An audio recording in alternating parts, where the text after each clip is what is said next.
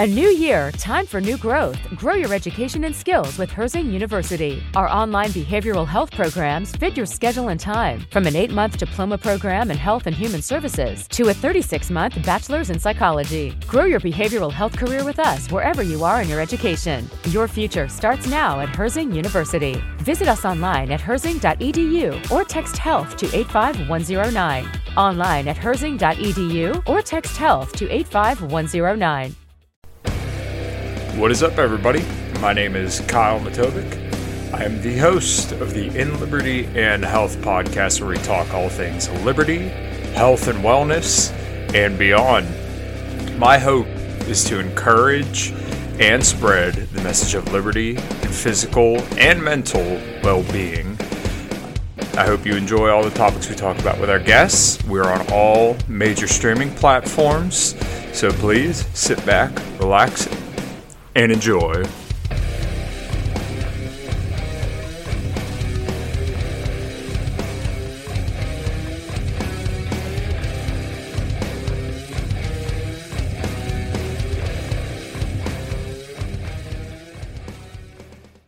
All right, everybody, this is In Liberty and Health, episode 19. Yeah, episode 19. I got Mark Lobliner with me today. He's amped up. I'm amped up. I'm super stoked for this podcast. Mark, how you doing? Man, I'm doing as good as anyone can do, getting buried by his 13-year-old son on leg day. You know, that kid's got endurance. Yeah, I'm doing a lot more weight than him, but he weighs 97 pounds. I mean, I'm like, okay, are you tired yet? I'm good. I'm like, oh my God, I can't do this anymore.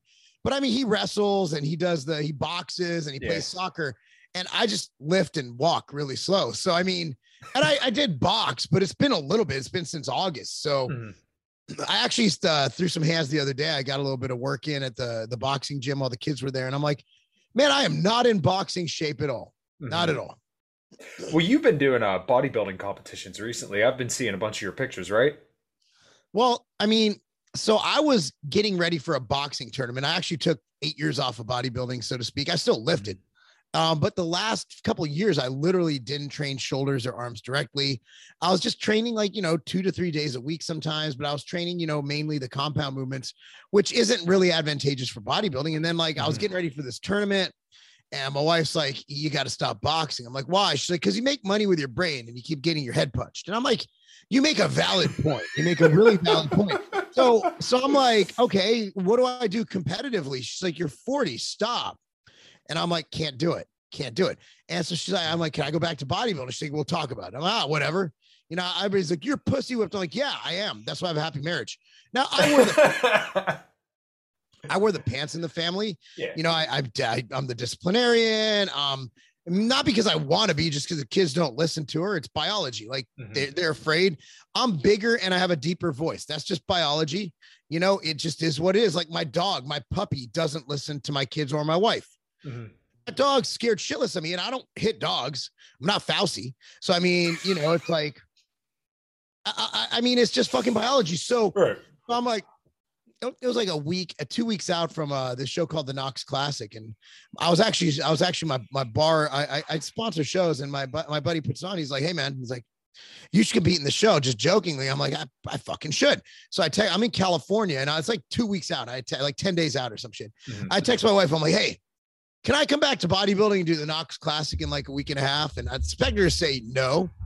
And then she said, okay, text me back. And I'm like, what the fuck? I'm like, hey, Sean, my partner. I'm like, you see this? He's like, yeah, it says okay. I'm like, I can't not take her up on this. So I did the show. I won it. And then I did North Americans. I barely missed winning that, which is a big show. So I'm doing Masters USA, which I look great right now. And I'm saying that from a position of confidence. It's really bad to go into a competition thinking you look like shit. Right. But yeah, everything's on point. I feel good. You know, I feel normal. I feel better than normal. So yeah, I made a comeback. I had no intention on it, but my wife made a valid point that I'll never be that good at boxing because I started in my 30s, right? But bodybuilding, I'm genetically, geared towards bodybuilding, and, so much that everybody thinks I'm on every drug in the fucking world. And it's like, I said, there's mesomorph.com has this Mark Lobliner cycle. It's fucking great. First of all, I'm too cheap to spend money on that cycle. Second of all, like that's a lot. Like it was like insulin and all that. I'm like, I'm taking insulin. Jesus Christ. That's awesome. Like I must look fucking amazing.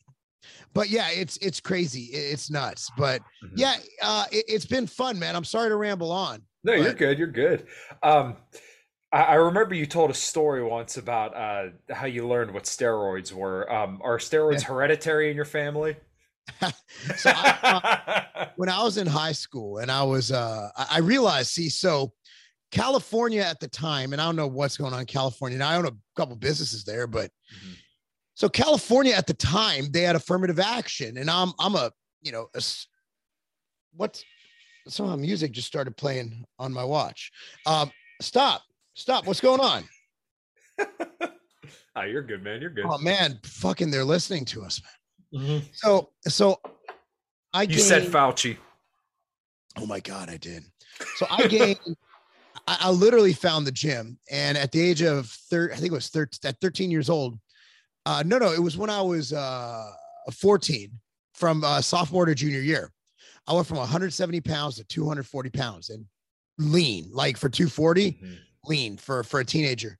And so I come back, and this is summer break, and people don't realize, like, I literally hit puberty, found a training. Like I was training with one of the coaches who was a former CFL player, 6'4", 300-pound guy who repped 405.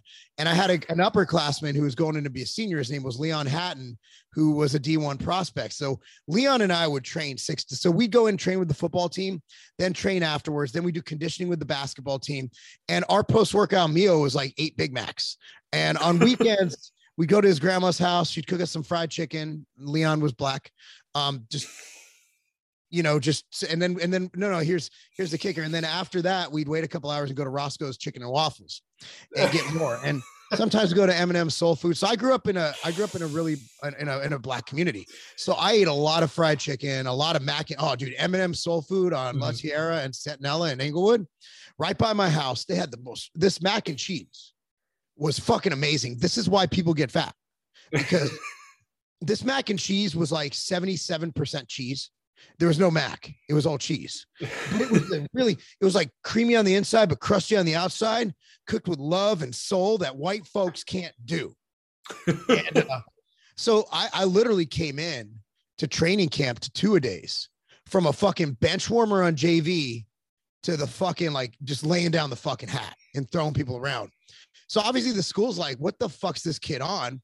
So the AD's like, we can't make you do it, but do you mind taking a steroid test? I'm like, yeah, I want to know if I'm on steroids. What? He's like, what do you mean? I'm like, well, I mean, I guess, can you catch it? I thought it was like a cold, or I thought it was like something you get from like tainted meat. Like you just catch steroids. I had no idea. He's like, and so I went to the doctor. They tested me, found out I had high test levels, but it was within range for a teenager who's in puberty, who gets a boner every 5 minutes. Right. And so, like, I asked the doctor, I'm like, so am I on steroids? And he goes, what? And it's this like little meek Asian guy, probably like 40 years old. And I'm like, well, I mean, they said I'm on steroids. Like, everybody keeps saying I'm on steroids. I have no idea what these things are. He's like, well, have you ever injected steroids? I'm like, people inject that shit? And so yeah, it turns out I wasn't on steroids. I just, that was how I found out about steroids, believe it or not. Did you ever mess around with anything though? When I was a kid, no, I didn't take my first injection until I was 27 years old. Now, at 27, I was diagnosed with low T. Okay. And I was diagnosed with endocrine issues, which is a long story, but basically I worked too hard. I'm very ADHD, very type A. And every time someone said I couldn't do something, I would do it, but it usually meant not sleeping and just working all the time. Yeah. I went to the emergency room twice due to exhaustion. I almost died. I was running myself, and this was self-induced. It wasn't like I OD'd. I literally I refused to sleep. And I'd sleep about 2 hours a night. I'd start working at, 3 a.m. and I'd go to bed at midnight. It was crazy shit. And it was just like, and I pushed my body to the limits, and this is started when I was 18, 19 years old. And by the time I was 27, my endocrine system died.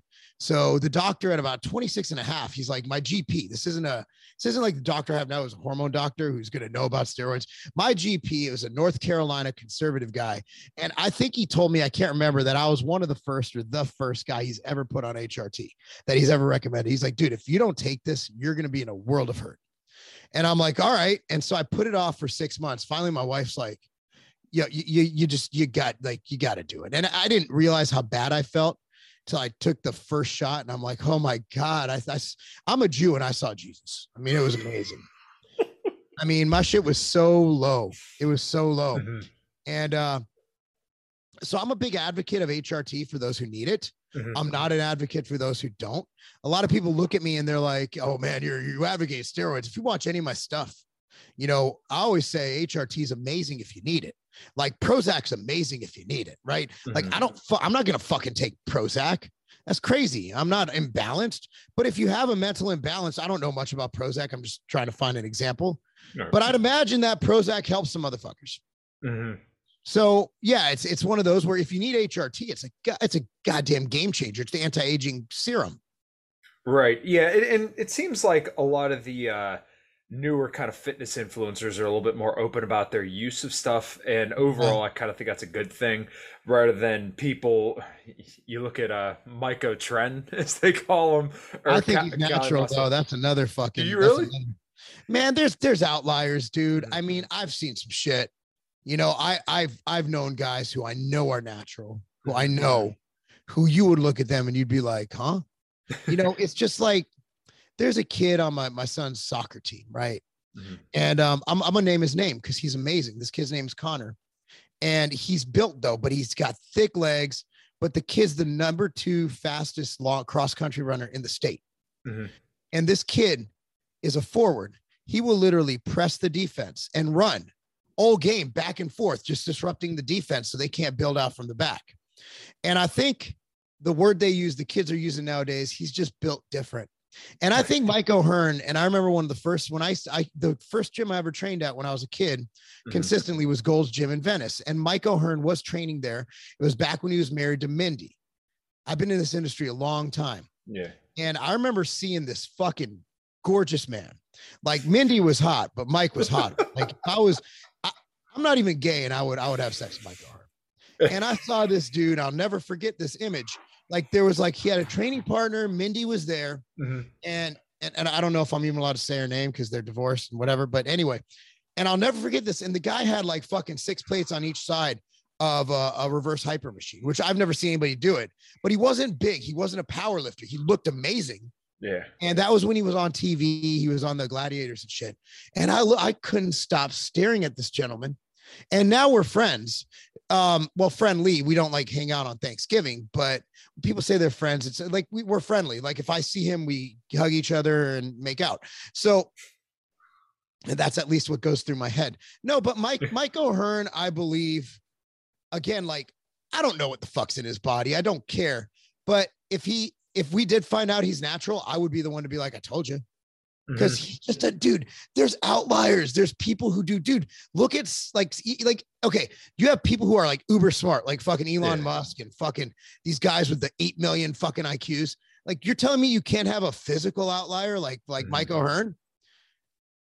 I'm going to get so much hate for this. Every time I mention Mike O'Hearn's name, and it's like, oh, it's his duck eggs. I'm like, okay, the duck eggs were kind of silly, but Mike's just a fucking, and even if he's on steroids, God, he looks better than everybody else on steroids. Well, yeah, and see, that's kind of another point that I've thought about listening to a lot of the newer fitness influencers when they talk about people on gear and stuff like that, is that there are some people that are just, they may be juiced to the gills, but they just don't respond well to it, or they just don't have good genetics, period. And despite the fact they're on juice, they don't get huge.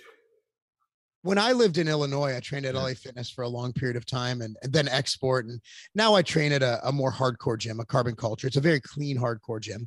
I love it to death. It's a small, quaint gym, and I can bring my kids in there and everybody knows your name. It's like Cheers for those old enough to watch that show. You walk in, it's like Norm, it's great. You boomers will know what I'm talking about. And if you don't, you need to binge watch Cheers. Greatest show ever made, better than Seinfeld. You know, I would guess that 50% of the guys I talked to at LA Fitness were on steroids. They just fucking had either shitty work ethic, shitty genetics, or shitty diet, or all of the above. And a lot of these guys are the ones texting between sets. They're the ones fucking not going to failure. They're the ones. And I made a lot of, there's caused a lot of ruckus, so to speak, not to mention my pre-workout nor my dog's name. Both are named Ruckus. In talking about that, diet is not 80% of the equation. Diet's not even the most important part. The part that separates, and this is someone who's trained with Dorian Yates to Ronnie Coleman in his prime, to Brandon Curry's my business partner. Like I've trained with Phil Heath, to Kai Green. The best bodybuilders in the world will fucking bury you because they train, and they train at a level and an intensity. Obviously drugs play a role, genetics play a role, food plays a role, but to say that diet is the main predicator, oh man, come on. Have you seen what these bodybuilders eat in the off season? Like Lee Priest used to eat fucking KFC and Krispy Kreme every meal. I mean, it's 80%. Here's the thing. Everything's 100%. Your body works in unison. Like if you don't have fuel, you're not going to be able to fucking operate the machinery. If you're not operating the machinery at a high level, your fuel's not going to get used. So nothing's 80%. Everything's 100%. Everything adds up. It's all part of the equation. And that's why I hate when people go, oh, diet's 80% of them. I'm like, what fucking study are you fucking referencing? And what fucking are you using Fauci math? I mean, what the fuck? Where did you come up with 80%? Like, where the fuck did 80%? I posted that day on Instagram. Where the fuck did 80% come from? Right? Yeah, I saw that. Yeah. Man, fuck that. I'm done with stupid people.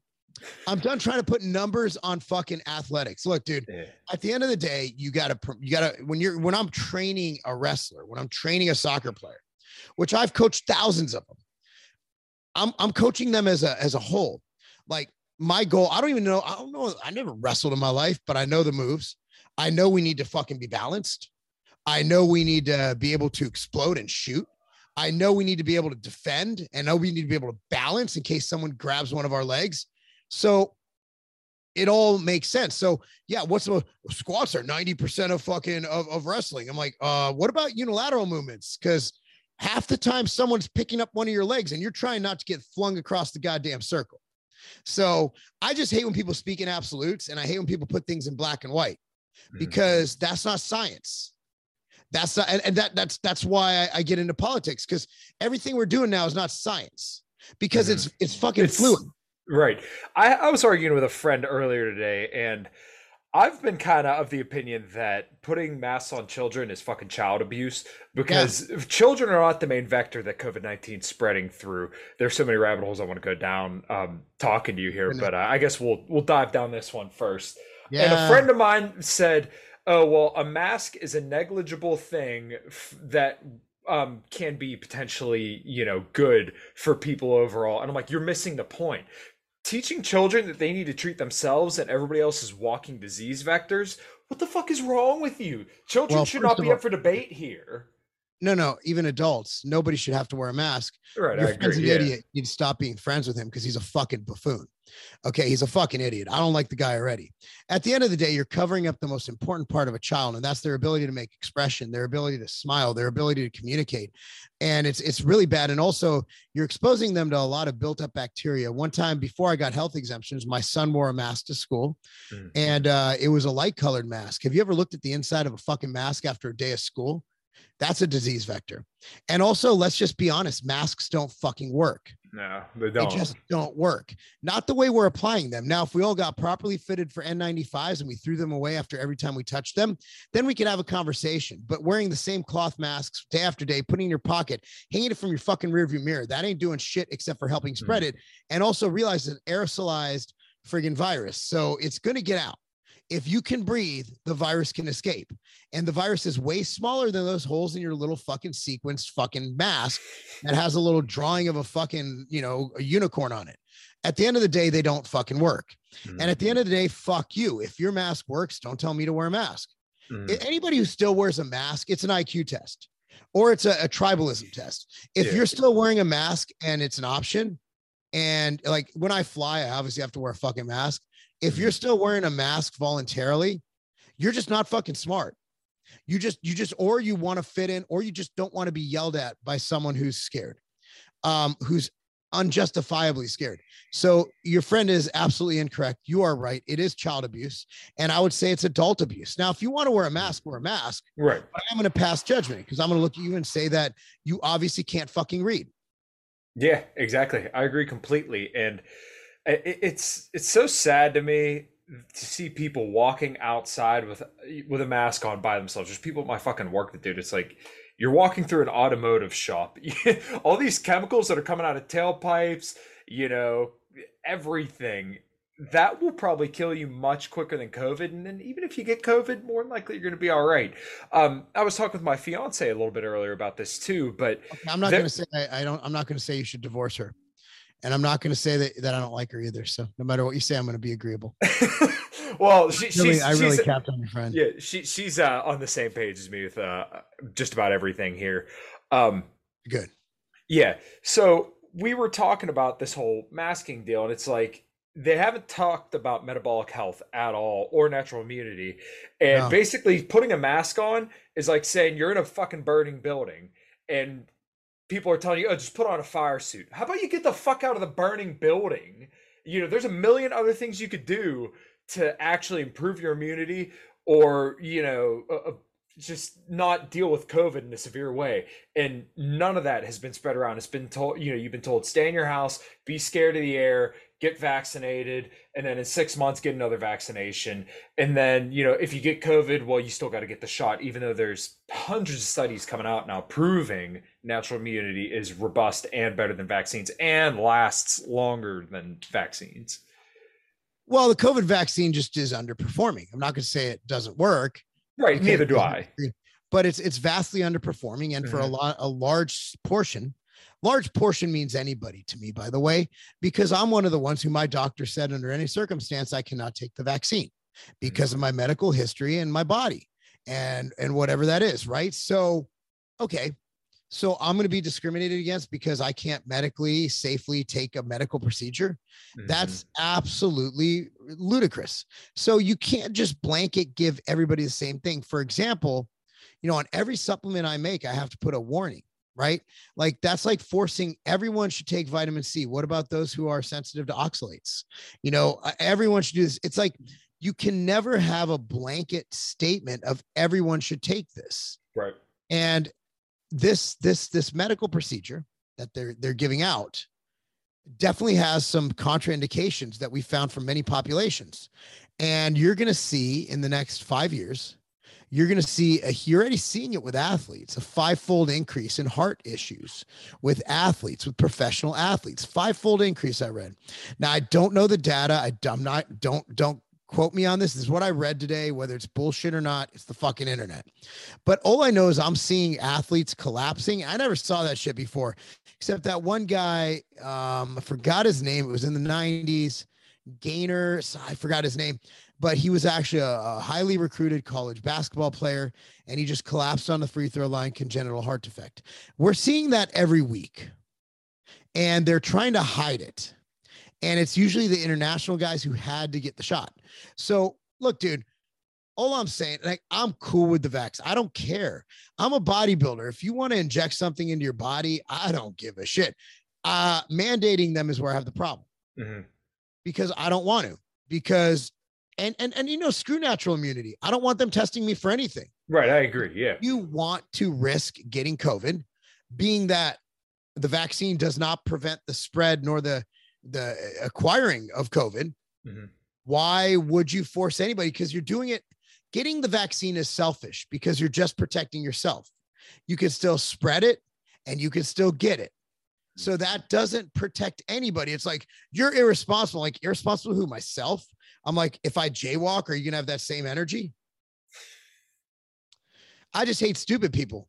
And unfortunately, I'm surrounded by fucking stupid people because I've never, ever capped on somebody for not getting a measles shot when they were a baby.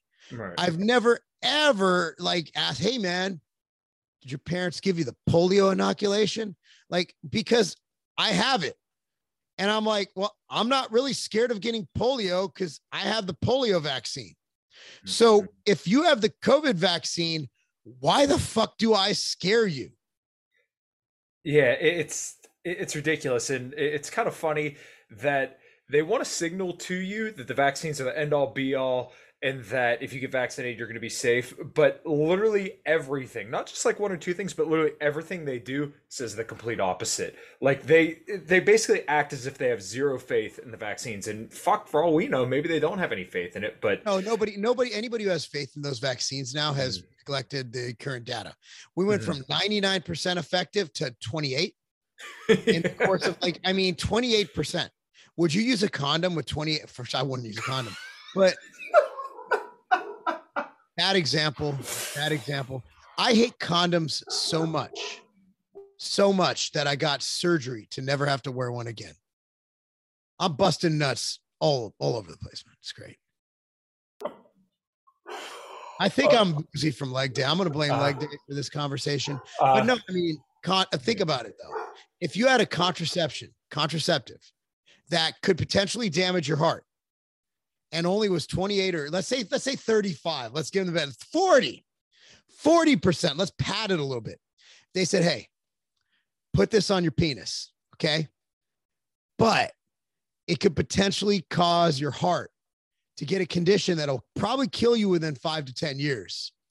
Oh, and by the way, 70% chance she's going to get pregnant anyway. Would you put that on your penis? No, I don't think I know any guy that really would boil that equation down and say, yeah, it sounds good. Yeah, I'm not the guy to wear a condom at all, but I wouldn't wear that one for sure. Because condoms are just uncomfortable. I mean, it's really just a horrible thing. And I love what they do. Obviously, before we had kids and, we used them, but like when you go from wearing one to not, you're like, okay, now I understand why there's unwanted pregnancies. It's like, I completely get it. Yeah. No, the Trojan commercial, it's like, it feels like there's nothing there. I'm like, you liars. Yeah, dude, that's the biggest bullshit commercial. Liars. It's terrible. Okay, I'm sorry. No, anybody lawyer up yet? False advertising, I guess. It's not the same, bro. No. It's not the same. It's just not even close. No, I'm pretty sure that's how. I don't think I want to say that on there because if I say what I'm about to say, people might look at me.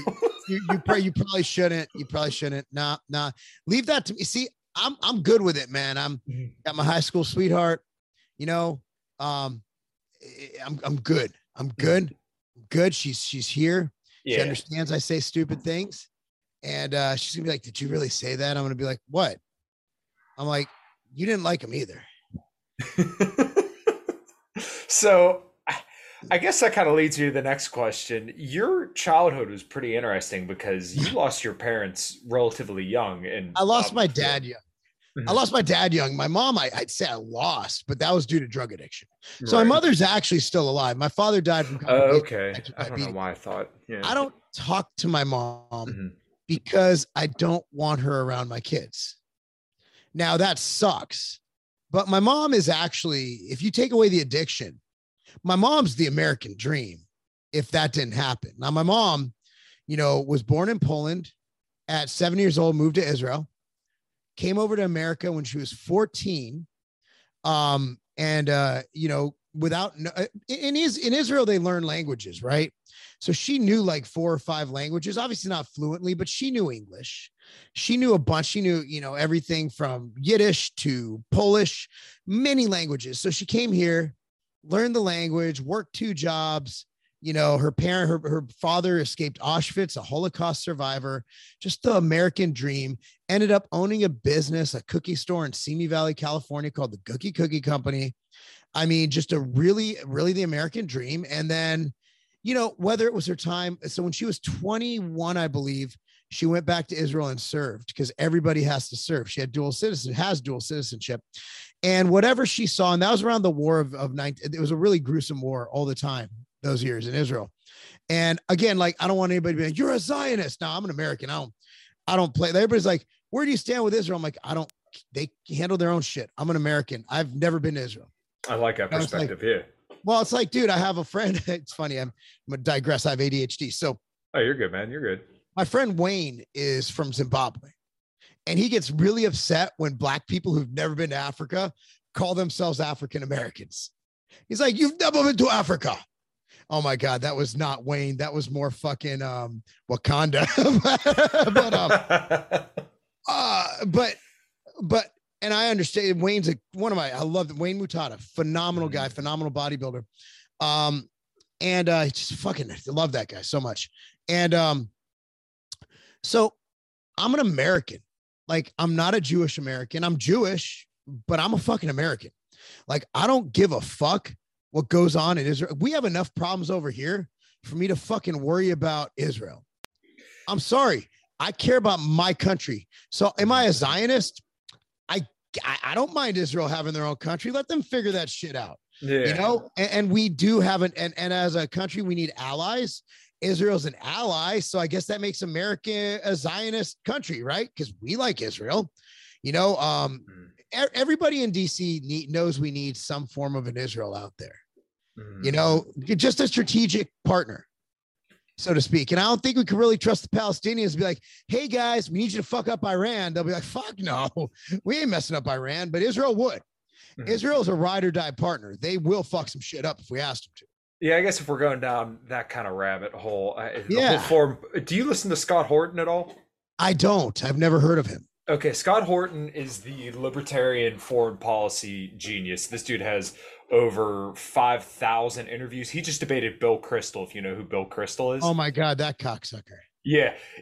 When we're done here, put it on your watch later. I know you're a busy dude, but check out the debate between Scott Horton. Kidding? I listen to 3 hours of podcasts a day. Okay, I don't listen to the radio. I listen to all podcasts. If you want to hear like the King Neocon get absolutely mopped, then look up Bill Kristol, Scott Horton. It was a debate on the Soho Forum. And you want to talk about just like demolished. At the end of the debate, Bill Kristol's first just saying, no, I don't want to answer any more questions. And then he says, oh, well, you don't think it's better to make arguments on good faith on the side of your opponent. And yeah, that's a better way to make arguments. And he walks off. Oh, yeah, it was great. I love it. I love when common sense wins out. Like when Cenk Uygur got with Shapiro. That was phenomenal. Shapiro just mopped the floor with him. But I'm sure the liberals saw it some other way, but I'm not even concerned. I'm an independent actually. But yeah, back to my mom. I mean, just, you know, she's a fucking veteran. Like she's a veteran. You know, my grandfather was there's a dog. My grandfather was a pro boxer who ended up escaping Auschwitz while my entire family was fucking eradicated from the earth. So, and that's the reason why I proudly wear a Jewish star. It's not because I'm for the state of Israel. It's because my heritage is fucking amazing. I love my heritage. And that's why I get so upset with critical race theory saying, apologize for being white. I'm like, why don't you fuck yourself? Why don't you fuck yourself? Because I might be white pigmented, but my history is rich. My family never owned slaves. I'm white, but I have not had privilege. I grew up in the inner city. I had a very, very, very interesting childhood where I should have probably gone the other way. I should be dead right now. You want to know the reason I'm alive? Remember that first story I told about steroids? It's because those two strong black men saved my life, and one white guy named Coach Scott McCrillo. That's why I'm alive. I would have been dead. I was running the streets doing terrible shit. My life was saved by two black men, one who was 17 years old and one who was a reverend and a linebacker coach. So don't come to me about privilege and don't come to me about me being a white supremacist. If it wasn't for two black men, I would not be sitting here right now. And I damn sure would not be sitting in a fucking mansion in Brentwood, Tennessee. I'll tell you that much. That's 100% the truth. It's because those two men that I owe everything to, because they saved me. They showed me the way. They showed me how to be a fucking man. They showed me that with hard work, I can accomplish whatever I wanted to. And it wasn't because I listened to some fucking Gary Vee podcast and he said, quit your job while he started with a $3 million fucking wine company that was handed to him by his parents. He never struggled. It was because I had two great men, one who wasn't even 18 years old, show me how to be a man. And that's why I coach to this day. I coach because it's how I give back. And Coach Scott McCrillo, he sat down with me till 2 a.m. putting together my highlight reels for colleges so I can get the fuck out of my situation, because Scott knew what I was going through at home. My father had his second stroke. Scott drove to my house, called the ambulance. So I did not do this on my own. It was 3 men, 2 coaches and 1 player, an outside linebacker who taught me how to be a man. And my brother, I had a really good brother. Unfortunately, he moved out when I was pretty young. But I had 4 male role models, and including my father. I'm going to put my father in there, 5, who got me out of my situation. So just because I'm white skinned, just because I'm European and it's cloudy and my people did not develop pigment, don't lump me in with some bullshit that happened in this country. My family wasn't even fucking here. And that's why we can't be using race as a measurement of character. Your skin tone has nothing to do with who you are. I have a black friend who's light skinned with red fucking hair. Imagine being that guy. Okay, I have a cousin. You could look up the Lowbliner name on Facebook. Most of us are black. Mm-hmm. He's half Nigerian, half Polish. There's a lot of jokes to be had there. But that's the thing, is that, are you telling me that I'm a different person than my cousin David because I happen to have a different mom who isn't black? Mm-hmm. We look the same. He literally looks like me with darker skin. He acts like me. You can tell we're the same family. That's why I hate this shit. And I hate the race card. And I hate when they lump us together. And we see differently eye to eye. Like, I have my cousins in California are liberal black people. Mm-hmm. I'm an independent, whatever, gun-toting fucking redneck in Tennessee who can't do good, you know? So that's where my thought is. And I don't know what I was talking about, but yeah, you can't pigeonhole people, man. Right. No, dude, I completely agree. And the nice thing there is that you never said, even though you disagree with them politically, you never said, oh, these are bad people. I think a lot of people, when they start talking politics or COVID, anything really, even diet, people look at, people as the enemy and like, I can't be around this person. I can't do this. I can't do that. Like, unless this person legitimately is out to harm you, why can't we talk to these people? Because maybe if you talk to somebody, maybe they'll come more towards your side, or you'll find out where you're wrong. And this is something else I was talking to my fiance about earlier. But, you need to talk to other people. You need to hear other people's point of view, because the one thing that Scott Horton always says, you need to attack the right from the right and the left from the left. If we want to convince people of our ideas, then we need to understand their point of view and bring them towards our point of view, if our point of view is correct. And, once again, attack the left from the left and the right from the right. Well, I mean, you've obviously never met a vegan. I've known a few vegans, and I want to talk to you about this too, but I was carnivore for about 2 years. But my good friend Nebetcher, his name's Hawk. He goes by Hawk, and he's Native American, so we're not going to have the Thanksgiving conversation I uncomfortably had with him once. I'm like, happy Thanksgiving. I didn't even think, man. I didn't even realize I knew he was Native American, but I didn't fucking think. It wasn't occurring. To them, Thanksgiving's not as cool as it is to us, right? Like, it was bad for them. Like, they're like, oh, I'm like, it's like, yeah, here's why we don't sell. I'm like, oh, okay.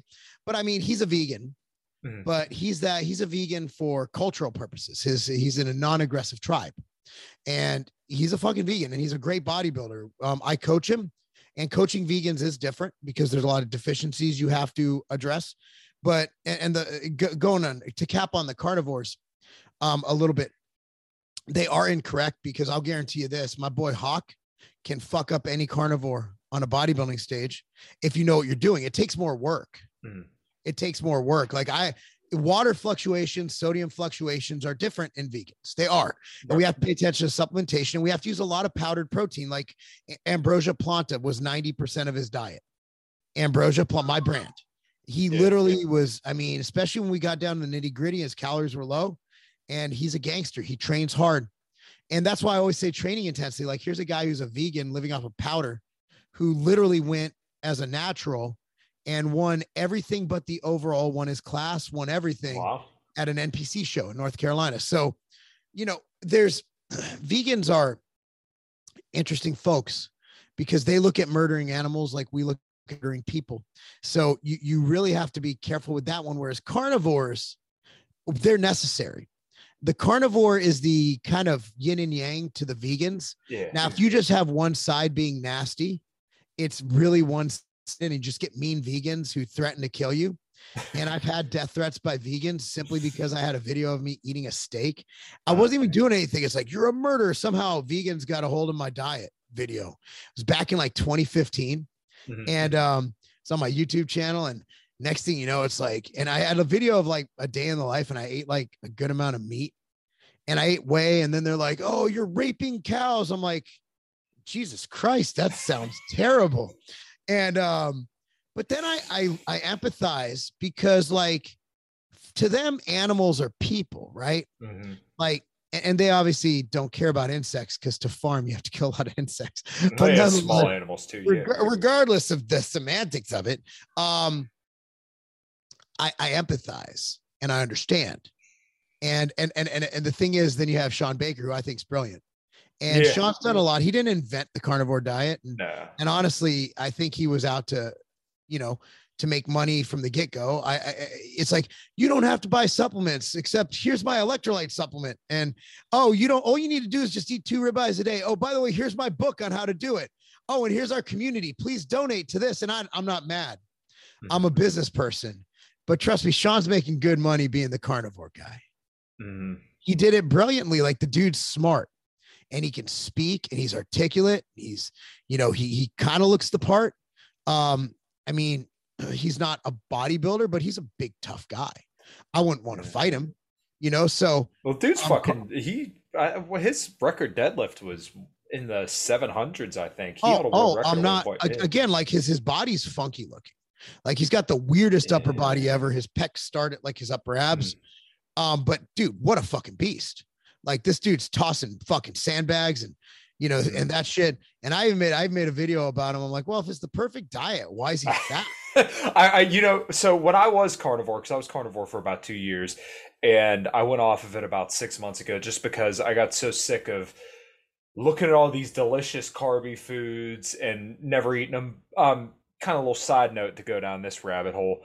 I would do good for like a week or two. But then you get that one little thing of sugar, this one little cheat, and the next thing you know, you're fucking face down 3 cheesecakes and a bunch of pieces of chocolate later, and then you literally lose all the progress you made that week. And I see so many fucking carnivore people doing this. They'll ask, how can I get more fat in? I need more fat. Oh, I just had 3 ribeyes a day, 4 eggs, my coffee had a whole gallon of whipping cream and butter in it, and then they eat like 1 blueberry, and they're like, oh my God, carbs make you fat. Like, bro. You know exactly what I'm talking about. A calorie is not a calorie, but thermodynamics do play a role. So so my thing is that, I'm like, well, they keep saying that you could eat as much as you want and not get fat, but Sean was like 14% body fat when he was starting. And after that, he kind of shut me the fuck up. And I even did a video on it. Like the dude got shredded. Like, he did, shredded. He went down from eating 17 ribeyes to 14. And the guy just, I mean, he's a fucking freak. Like, but the thing is, he was before the carnivore diet. He's an indoor rowing champion. Like the guy's a fucking beast. Like, dude, we all know that guy who can eat like shit and fucking still look like a god. And I've seen, look, man, and the reason I love the carnivore diet, and I'm going to say, the reason I love blank diet about every single diet, because I'm not tribal. I don't give a fuck. I mean, I don't give a fuck. And right now I'm eating trace fat, basically whatever. I'm not counting it. I'm eating lower fat options. And let's say today's my higher carb day, because it was leg day. I'm at 360 grams of protein and 350 grams of carbs, and fat's probably ending up at 50 to 100. And I'm 3 weeks out. Most people get fat as fuck on those macros. Like there's outliers, right? And that diet won't work for people who are carb intolerant. And I'm on HRT. So I'm on androgens. I take metformin because I love it for anti-aging. I train harder than anybody you've ever met, most likely, except for maybe Kai. Kai trains harder than me. Brandon Curry trains different. I'm not going to say harder or not harder. He trains longer and less intense. but he takes 3 minutes between sets. I have ADHD. I can't take more than 40 seconds. Like, I'm like, and even then I'm like, shit, is it time yet? I train harder than 99.9% of bodybuilders. And so you can't equate me, and I'm active, like I'm fidgety. You know that if you fidget, if you have like me, I'm constantly moving, you burn 800 to 2,000 extra calories a day. Yeah, your non-exercise activity thermogenesis is quite a large bit of your calories. It's ridiculous. It's not even, my wife's like, sit the fuck still. You're fucking weird. Stop. I'm always on the go. And I don't just sit down, like, unless I'm doing this, but even then I'm gesticulating, I'm doing all this shit. Yeah. So whereas Brandon, he can eat a lot. He's obviously an elite bodybuilder with elite genetics, but I've seen Brandon just sit down and do nothing for 2 hours and be happy about it. So there's differences, but vegans, the reason I love their diet is because there's a ethical reason for it. There's a purpose. It's great. It's great. I love keto. I think keto has a lot of applications for a lot of different populations. The carnivore diet's amazing if you have any kind of an autoimmune issue, because it's taking out most of your allergens. I'm for, higher carb, higher protein diets for the population of athletes who perform well with higher carbohydrate and burn through glucose really fast, or those who do not need as much, who maybe are on steroids or maybe have high testosterone. Like if you're on steroids, and you're on a replacement dose, that's no different than just being a guy with high test. So there's a lot of variables. And that's why you can't just be like, okay, this diet's perfect for this guy. And that's why as a coach, when I coach people, I don't go like, okay, everybody's getting this diet. It's like, wait a second, this guy, oh shit, this isn't doing well. We'll go to this. It's just, you got to kind of read it. It depends. Yeah. So like I said earlier, I did do a carnivore diet for about 2 years, but now I'm doing a reverse diet, and I use Lane Norton's Carbon app, and I have to say I absolutely love it. And I'm at about 1 to 1 to 1 at about 3,300 calories. So I'm about I think 188 grams of fat, 200 grams of carbs, and 205 grams of protein. And I feel fantastic. My training's great. I feel way better than I did on zero carb. I like doing zero carb, and I even did like 5-day fasts. I do a 3-day fast every month. Felt great, but it definitely wasn't the best for muscle building. Now that I'm got a lot more carbs in, like I said, training's through the roof. I feel great. My lifts are going up, and I like that, and I feel like it's a lot more sustainable because I have room for junk food, if you want to call it that. And I don't feel like I have to go out to eat and then throw away like a plate of food. And that's what I found to be a problem with the carnivore diet, is that, you go to restaurants, it's like, okay, well, I have to spend this ridiculous amount of money. Eating at home's not a problem because you can whip together steak, eggs, and everything. Unless you go to like Golden Corral, you can't eat out on the carnivore diet. Texas Day, Brazil, or Fogo de Chao. Yeah, exactly. Or but that's a little too pricey for me. I'll go Golden Corral. I'll go Golden Corral. Yeah, I guess I've ever been there. Don't go. Well, actually, no, I'm sorry. That's a lie. I went there when I was in like 6th grade. So that was like a long time ago. You still have indigestion from it. Look, man, I can't cap on any diet, but I can pick faults on any diet, and I can also point to the positives. And that's why I like what you're doing now. I like balance, because carbohydrate are good. Like, here's the problem with the carnivore diet. I'm not buying the oxalate thing. I'm not buying the anti-nutrient thing. And there's so much data, like they'll they're like, the vegans cherry pick data as they cherry pick data on oxalates. They overlook all the data. There's literally thousands upon thousands upon thousands of studies on vegetables and fruits and health and longevity. And yet they'll find that one obscure study done in fucking India, and they're like, oh my God, it's going to if you eat a fucking piece of broccoli, you're going to fucking die. You're not going to absorb any nutrients. And they're right. Meat, look, man, when I eat a lot of veggies now because I'm dieting. And for me, this amount of calories, I like to have my veggies. I like to have my micronutrients. And I know that my body is going through a lot of shit right now. So I want to make sure that in addition to my supplements, that I'm getting plenty of, I do this mix that's Brussels sprouts and peppers and mushrooms and shit like that. And then I do asparagus, and I do a lot of blueberries and bananas. Bananas are probably 50% of my carbohydrates. Sweet potatoes.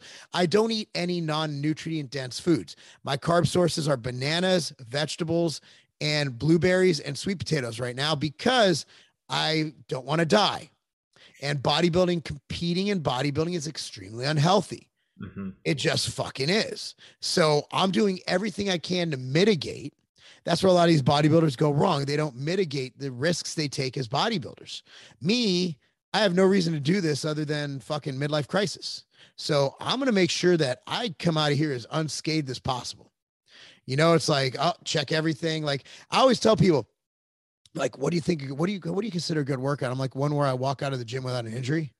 That's pretty much what I consider, because I'm going to have a hard workout.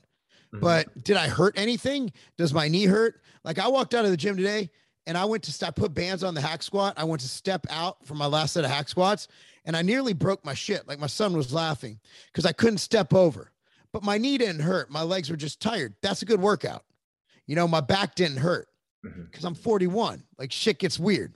So, you know, you could pick apart, but the thing is, it's about mitigating risks, and anything you do in life, mitigate risks. Like you're playing the stock market. Okay. Mitigate your risks. Yeah. Everything's about mitigating risks, including exercise. So who kind of inspired you to train the way you do? I'm hearing a lot of Dorian Yates, but correct me if I'm wrong. Training with Dorian, man, I don't train like Dorian. I do way too much volume, and I don't do the intensity sets quite to his level. But Dorian taught me how to truly unlock intensity. Like it was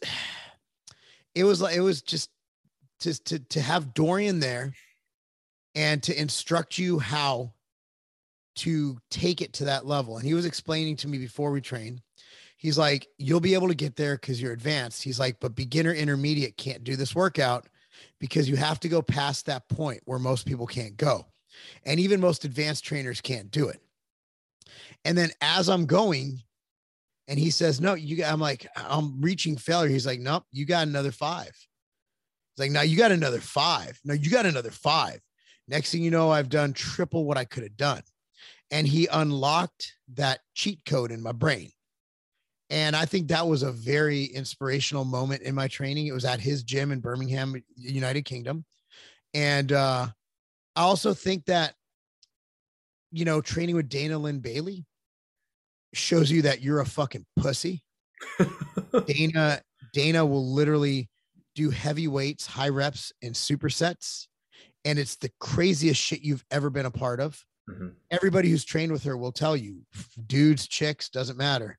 She's the most intense person you'll probably train with. Kai Green, you know, his kind of the way he mentally approaches training and his philosophical view, it's weird as fuck, but it takes the next level. And then you mix in like a Brandon Curry, where, you know, he's more of a, I'm going to focus. He's very calm. He's very deliberate. And then Phil Heath, where Phil has fun and Phil has a good time training. He enjoys every second of it.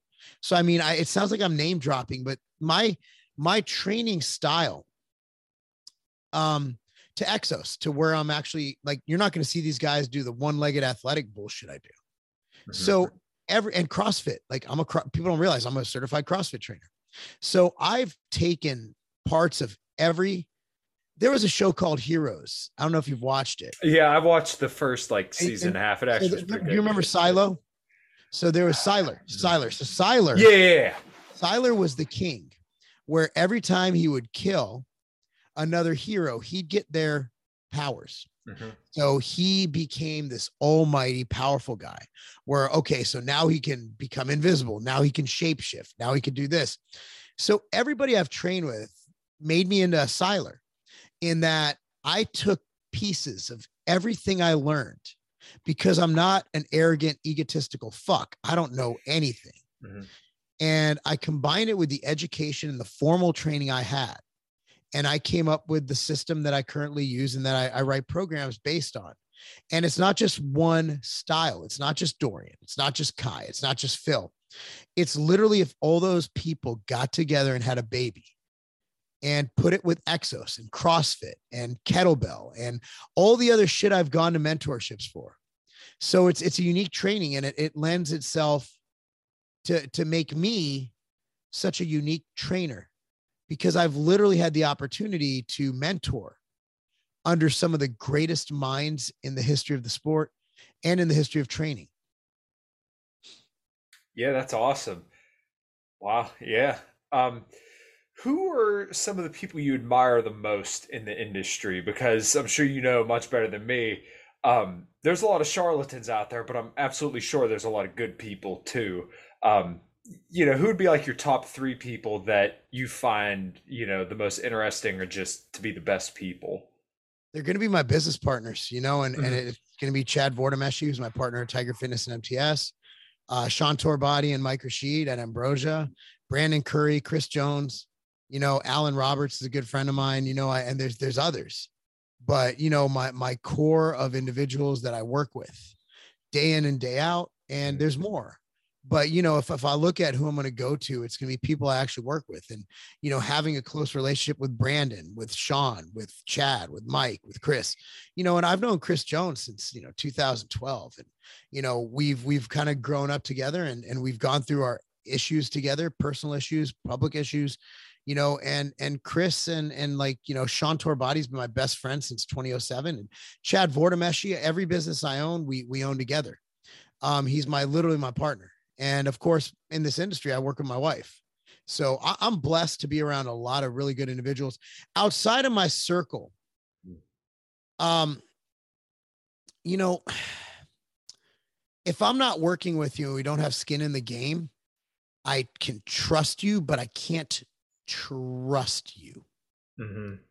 And I have to be like that because I've lost 7 figures plus on just bad relationships. Wow. Um, Overset, well over. And just people doing the wrong thing. And the thing is, like, I'm polarizing because, like we talked about, I'll say my opinion, and if you don't like it, that's fine. It's your right to not like it. But there's one thing you won't be able to find, and that's anybody who I've screwed over in my 20 plus years in this Mhm. business. Now you might get a story or two that might or that's probably not true, but I've made my mistakes personally. But as far as screwing people over in business, like, yeah, I mean, your ethics are everything. As far as meeting label claim, as far as making good on things, as far as not going out and selling pro hormones and SARMs, I never did that. I've made my living selling things that help people. Nice, nice. Yeah, it's great to hear that someone, a father and someone that definitely comes off as a leader and is outspoken like you has a great circle. And I believe that's a lot more what the world needs, especially going forward. The United States is a collapsing empire, in my opinion. And to see people, like I said, entrepreneurs, business owners coming together with great people, I think that's going to be the way out of this and the way forward is that if you have people who have built strong communities around things that mean a lot to them, because like I said, it looks like a house of cards to me. It looks like a failing empire, and we're going to need people who are able to rebuild the network or just get things You going really again. think we're a failing empire? I think so. Okay, I'd like to delve into that. Okay, yeah, let's go ahead. I think we're great. And I think we know more than we ever knew. And it's actually, Mhm. I think it was way worse before. Now, let me just go over historical timelines. Okay. Okay. A Yeah. couple hundred years ago, we had slavery. Mhm. That's really fucking bad, right? In the 1960s, we still had civil rights issues. In the 1930s and 40s, we literally took every person of Asian descent and threw them into internment camps. We've had unjust, un on unnecessary wars that have wasted money. We've had um, tax rates under FDR that were absurd, even to Correct. Yeah. today's standards. What I think is happening is I think we're seeing what we see every 4 to 8 years. We went from Carter to Reagan to Bush to Clinton. America goes back and forth. And Right. basically, what we find out every time is that the last person sucked and it can always be better. And the grass is always greener. We go from left to right to left to right to left to right. And I will remind you that in the 70s and 80s, that there was a communist infiltration of the Mhm. United States government. Yep. What was the guy? I can't think of the name. It's slipping. Oh, it's right on the tip of my tongue. So I think with I think we're going through somewhat of a renaissance, and I think people are waking up. And I see it with my neighbors. I see it with businesses I own. Mhm. People who've gotten the first 2 shots and they're like, you need boosters. For a lot of people, that's the fucking red pill. And I use red Mhm. pill, not make them conservative, but that's matrix shit, right? Yeah. I think we're in a trying time right now. I think Mm-hmm. we've temporarily had our institutions overrun by really bad people who are really tribal and really not out for the best interests of America. But I also travel a lot, and I Mhm. talk to people in California, and I talk to people in Georgia, and I talk to people in North Carolina, and I'm talking to random folks, and you could tell I talk a fucking lot. And I'll talk to people at cash registers. I'll talk to people at Firehouse Subs. I'll talk to people everywhere. Most people see what we see. Twitter, remember, Oh I yeah. think it's only 20 to 4, is it 40% of people actually have Twitter? And of that, only 1% use it. And of that, only 1% actually participate. You're seeing a lot of paid bots. So and also the mainstream media. But remember, back in the day, this shit happened before. We're being lied to by the media. You can find old news clips of global cooling, of all this crazy shit, right? Right. The difference is now we have Jack Posobiec, Mike Cernovic, and other people giving us the actual news. Right. So I'm actually much more bullish on America than a lot of my libertarian and conservative friends, because historically, we've already been through all of this shit. The only and also, like, if you don't think America can't have a vaccine, like if we can't have an issue with these, and the dude, Disney just got rid of it. States are overturning it. Yeah, 29 states are suing. Yeah. Yeah, we're not going to have a national divorce because we can't, because we're held together by a federal government, a federal military. I'd love to have one because I fucking hate New York and I hate all these blue states. They can suck 12 dicks, don't care. But at the end of the day, we are a country that shares values, and we are a country, and each state is different. You go to Orange County, California, that's like Tennessee. They're based as fuck. So I want to know, historically, was there ever a better time in American history than there is now? Maybe you could argue the 80s. We had Iran-Contra. We had USSR. We had the Cold War. We had Cuba pointing a missile at us. You had Panama Canal. You look at the 60s, civil rights, spraying black people down with fire hoses in the streets of Chicago. I mean, we go decade by decade. In the 40s, imprisoning, taking them out of their house and putting them in internment camps. Even before then, we had Chinese indentured servants building railroads. So I challenge anyone to tell me, when has it been better? I agree with, actually, I would say everything that you just said, but the only part where I think I'd depart would be the conclusion. And if you look at where we're headed, our trade deficit continues to go up. The debt we're amassing is enormous. And the interest rate overall set by the Federal Reserve is set at 0%. And, you know, in the early 2000s, in order to fund a war, they had to put interest rates super low so that way they could run up a bunch of debt, right? And then it caused the housing market bubble that collapses. And what do? Instead of raising interest rates to allow the economy to recover, they push interest rates down even lower, right? So then Obama's, presidency goes on, they run up a bunch of debt, and then, things start to tip back down again. Trump gets in, he boasts all about how great the economy is, even though everything that he said about the economy was essentially a lie. COVID comes around, pricks the bubble, and we're at 0% interest rates, and they need to be paying everybody, corporations, banks, the people, copious amounts of money to keep this whole house of cards afloat. So they can't really kick the can down the road anymore. We're in war in 6 different countries. We're bombing places like crazy. We have these huge trade deficits. We don't produce anything. Only the workforce participation rate's about 61.7%. We have military bases in, I think it's over 160 countries. We can't afford to be the empire that we are anymore. Now, that's not to say that America can't recover. I'm just saying America as we know it right now, to me, And when you look at that picture, at least from my perspective, I don't think it's very sustainable, and I think it's doomed to collapse. But the optimistic note of that is I do think that we have the people. I do think that we have the technology. I do think that we have the culture, if it can be awoken. I think it is being awoken to rebuild America back to its former glory. But, the idea is that we need to get politicians out of the way. We need to let business thrive. We need to let, give people the incentives to get back to work. I think all of that is necessary, and I think it can happen. But like I said, I think America as it is just will not sustain itself. But once again, everything's there. We just have to get back to it. And I think the tipping point's close. I've talked to a couple different people on my podcast recently, and I'm really trying to spread the optimistic message.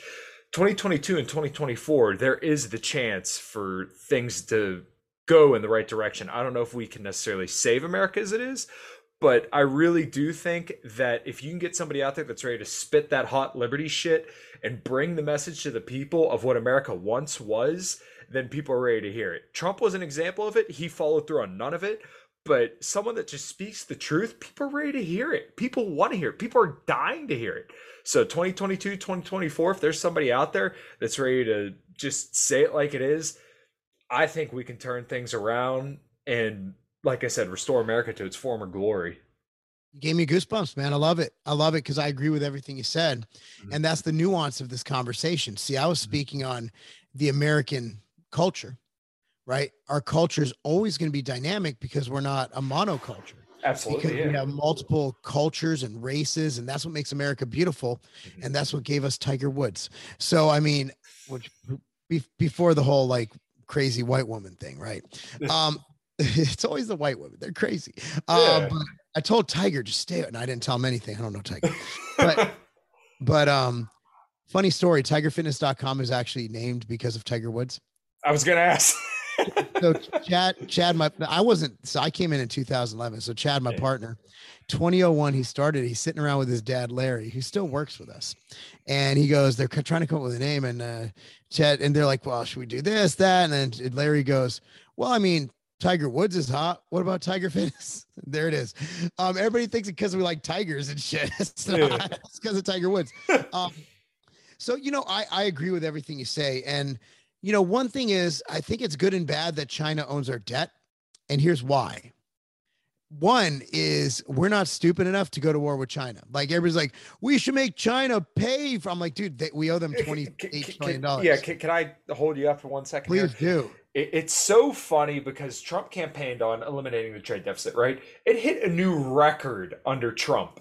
And now Biden just broke that record in October with a $93.4 billion trade deficit. If you look it up, you'll be able to find it. I know it was 93 point something billion. Yeah.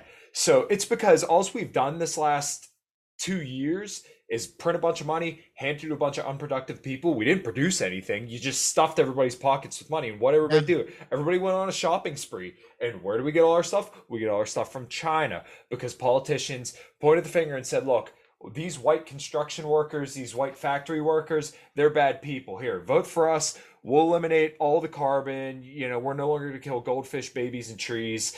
And just vote for us. We'll take care of you. And, we'll send all that stuff over to China. So China became the productive country, even though they're a house of cards as well. They're a mess. Oh, dude, it's terrible. 250% of what they spend they spend 250% of what they take in taxes, and they still do 30% of their agriculture by hand. Like, dude, they're an empire on the borderline of collapse just as much as we are. Which is great for us because everybody's like, America. I'm like, dude, if you looked at our fucking main enemy, like I'm more worried about Russia because Putin's amazing. Sorry, Putin fan. Not that I'm for what he does. Yeah. But that guy, oh my God. He wrestles fucking bears. Like, I mean, shirtless. Yeah. Right. I mean, Putin is a leader, and I'm just like, dude. Like, if there's anyone in the world, and that's why George W. Bush was so good because he knew how to corral Putin. Like he and Putin were hunting. They hunted together. They fucking hung out. So my thing about China, we need China. Because American business can't operate without China because to get a gym bag made in the US cost me $70. Right. To get it made in China cost me $8.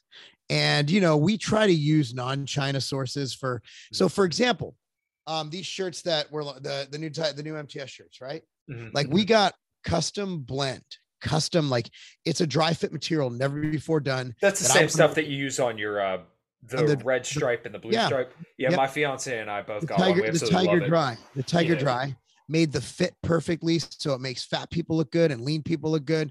Took us a year to do, but we actually worked with a factory in Pakistan, because we could have used China, but we just thought Pakistan was a better move. Mm-hmm. And they're good people. They do good work. It's slightly more expensive than China, but it's Pakistan.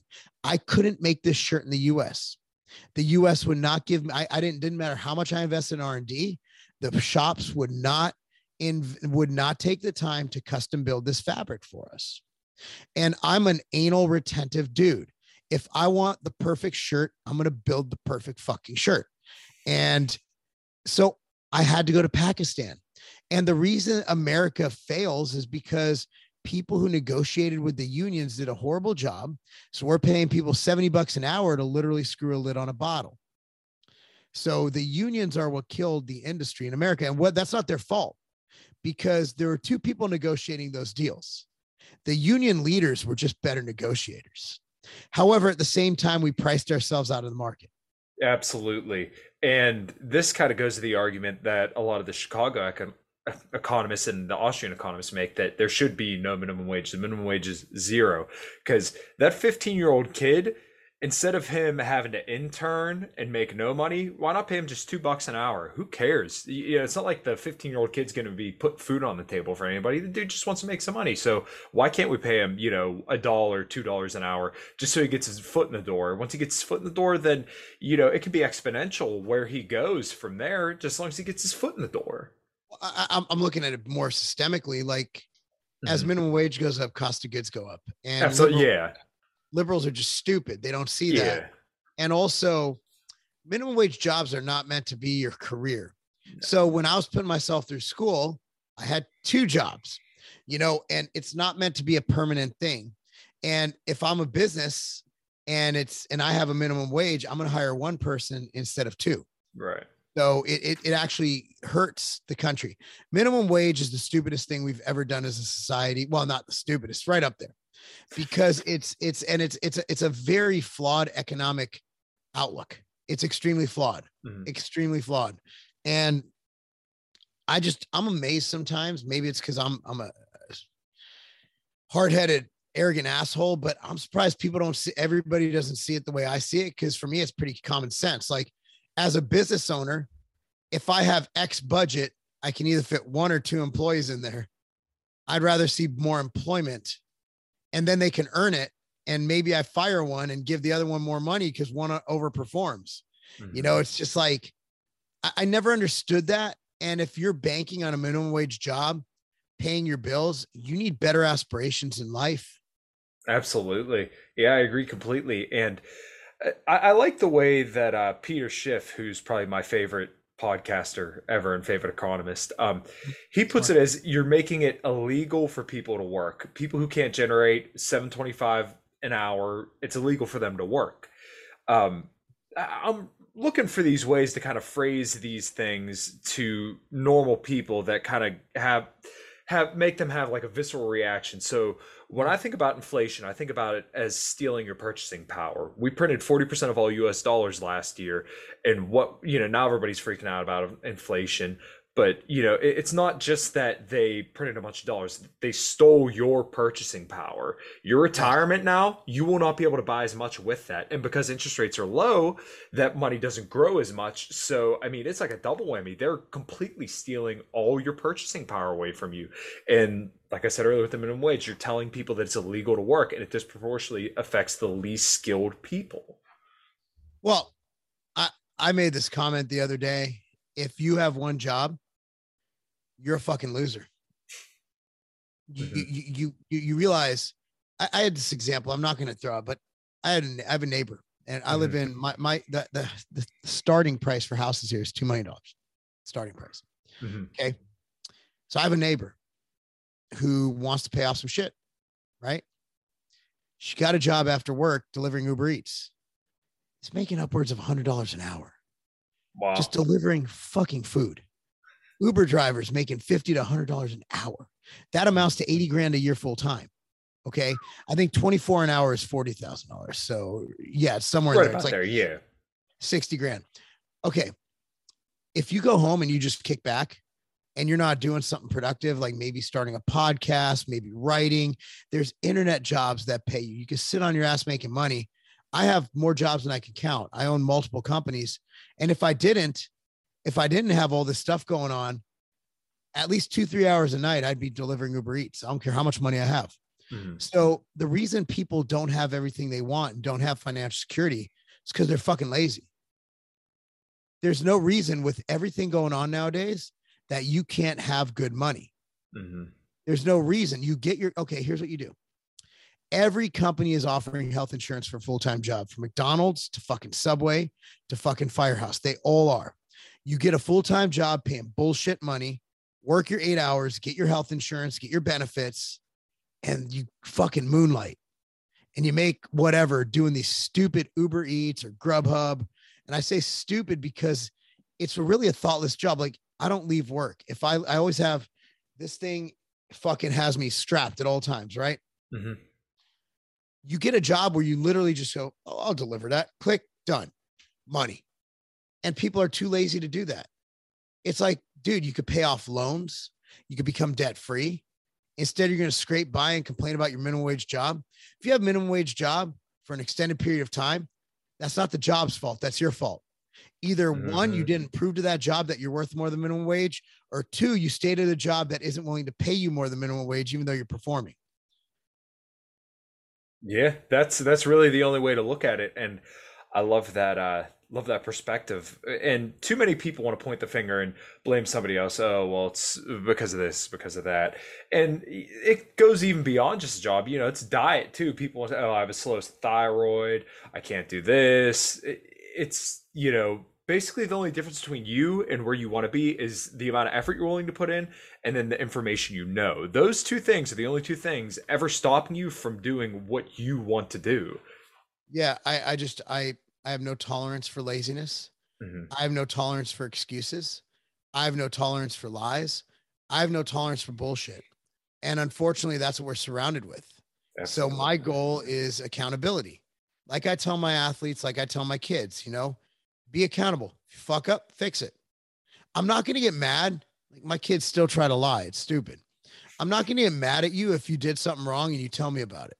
Like if you broke a fucking vase or something, and I'm like, oh, how are you going to fix? Like, own up to it. Don't be like, well, a fucking icicle fell from the ceiling. It's like, what the fuck? So, I mean, people just always are lacking that accountability.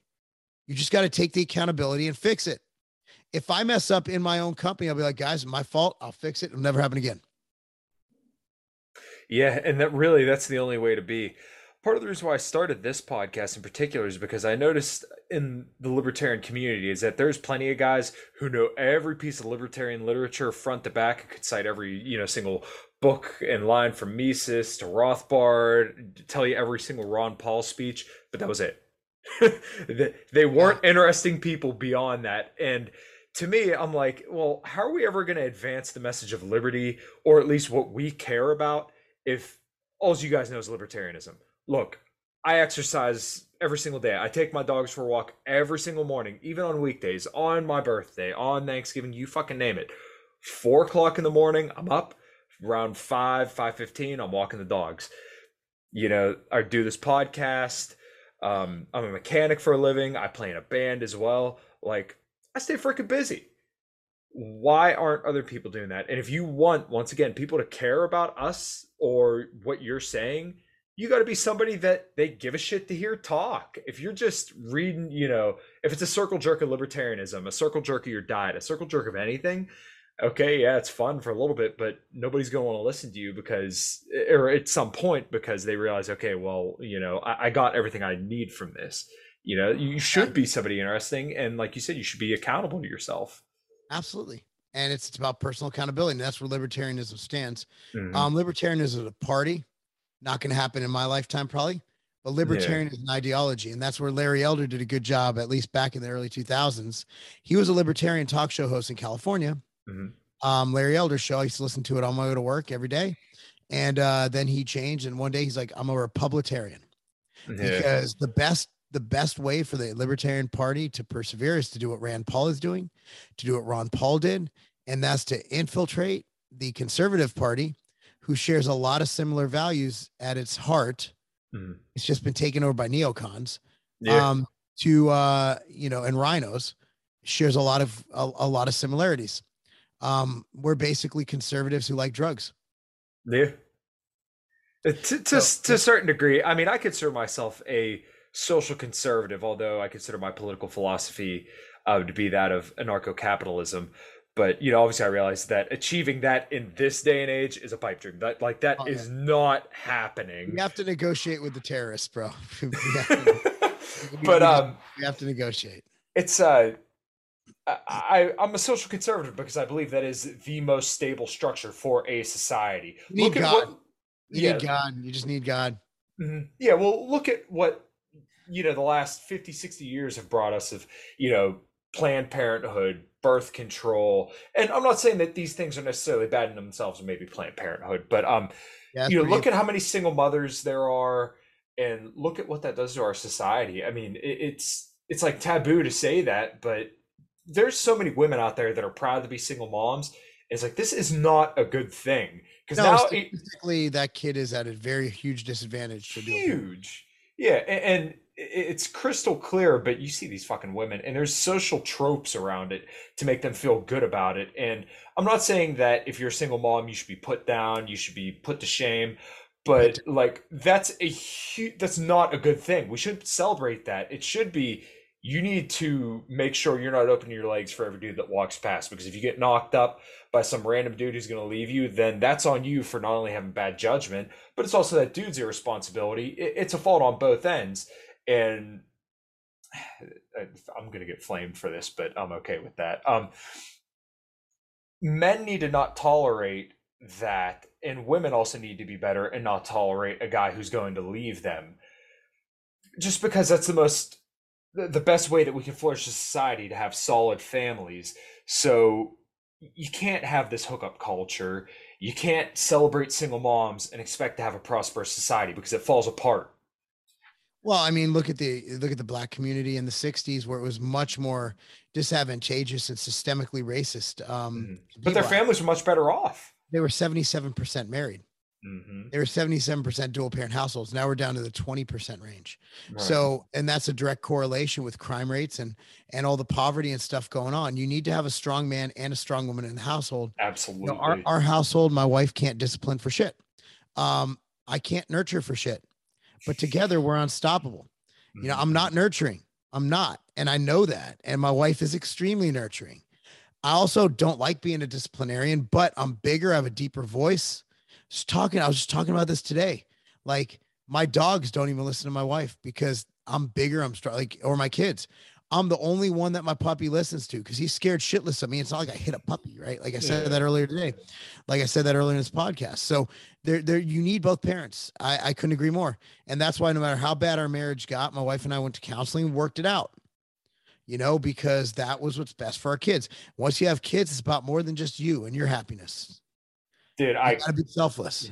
I could not agree more. And Jordan Peterson always said, when you have kids, it's no longer about you. And I think that is like one of the most important things that anybody can take away from, someone like that, is that your kids have to come first. You can't just hedonistically breed and then, shove them off in daycare and expect that they'll be all right. If you never give them any attention, you never spend any quality time with them. Yeah, that's the key time. You need to be an active parent. Right. And that's huge. I plan to be a father within the next few years. I'm getting married next year. And congratulations. Thank you. I'm going on 25 years of my wife.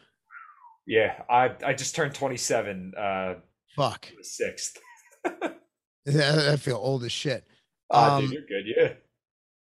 Yeah, it's. I was like, someone the other day said you're 41. Like online, you have someone who says you look 50. I'm like, oh, cool. And then you have people in real life. It's funny. They're like, like at the vet today. Like I took my dog in for his shots, and because he's a puppy, and we are not anti-vax for puppies, and but you wouldn't put flies on their face, right? No, I wouldn't. Only okay, just checking. And I'm like, she's like, oh, how old are you? She's like, I'm like, yeah, I turned 41. She's like, you're 41. I'm like, you think I'm older? She's like, no, I would have guessed you in your early 30s. I'm like, oh shit, you're nice. So yeah. So, I mean, look, man, it's a whole systemic thing, but yeah, that's where I agree with you that, and Ben Shapiro says this, is that, society needs a religion. We need a faith. We need a belief in some kind of God, some kind of social, some kind of a moral compass, some kind of an ethical, guiding light. And that's what religion gives us. Nice. Well, we had all sorts of topics, and yeah, I do that. Yeah, no, this was awesome. I'll probably release this on Friday. Sweet. So this might be, I say this almost every single podcast, but everybody I've talked to has been so awesome, and you're absolutely no exception to that at all. Go ahead, plug your stuff, Mark, and we'll get rocking and rolling, brother. Social media at Mark Lobliner, MarcLobliner. YouTube channel is Tiger Fitness, youtube.com/Tiger Fitness.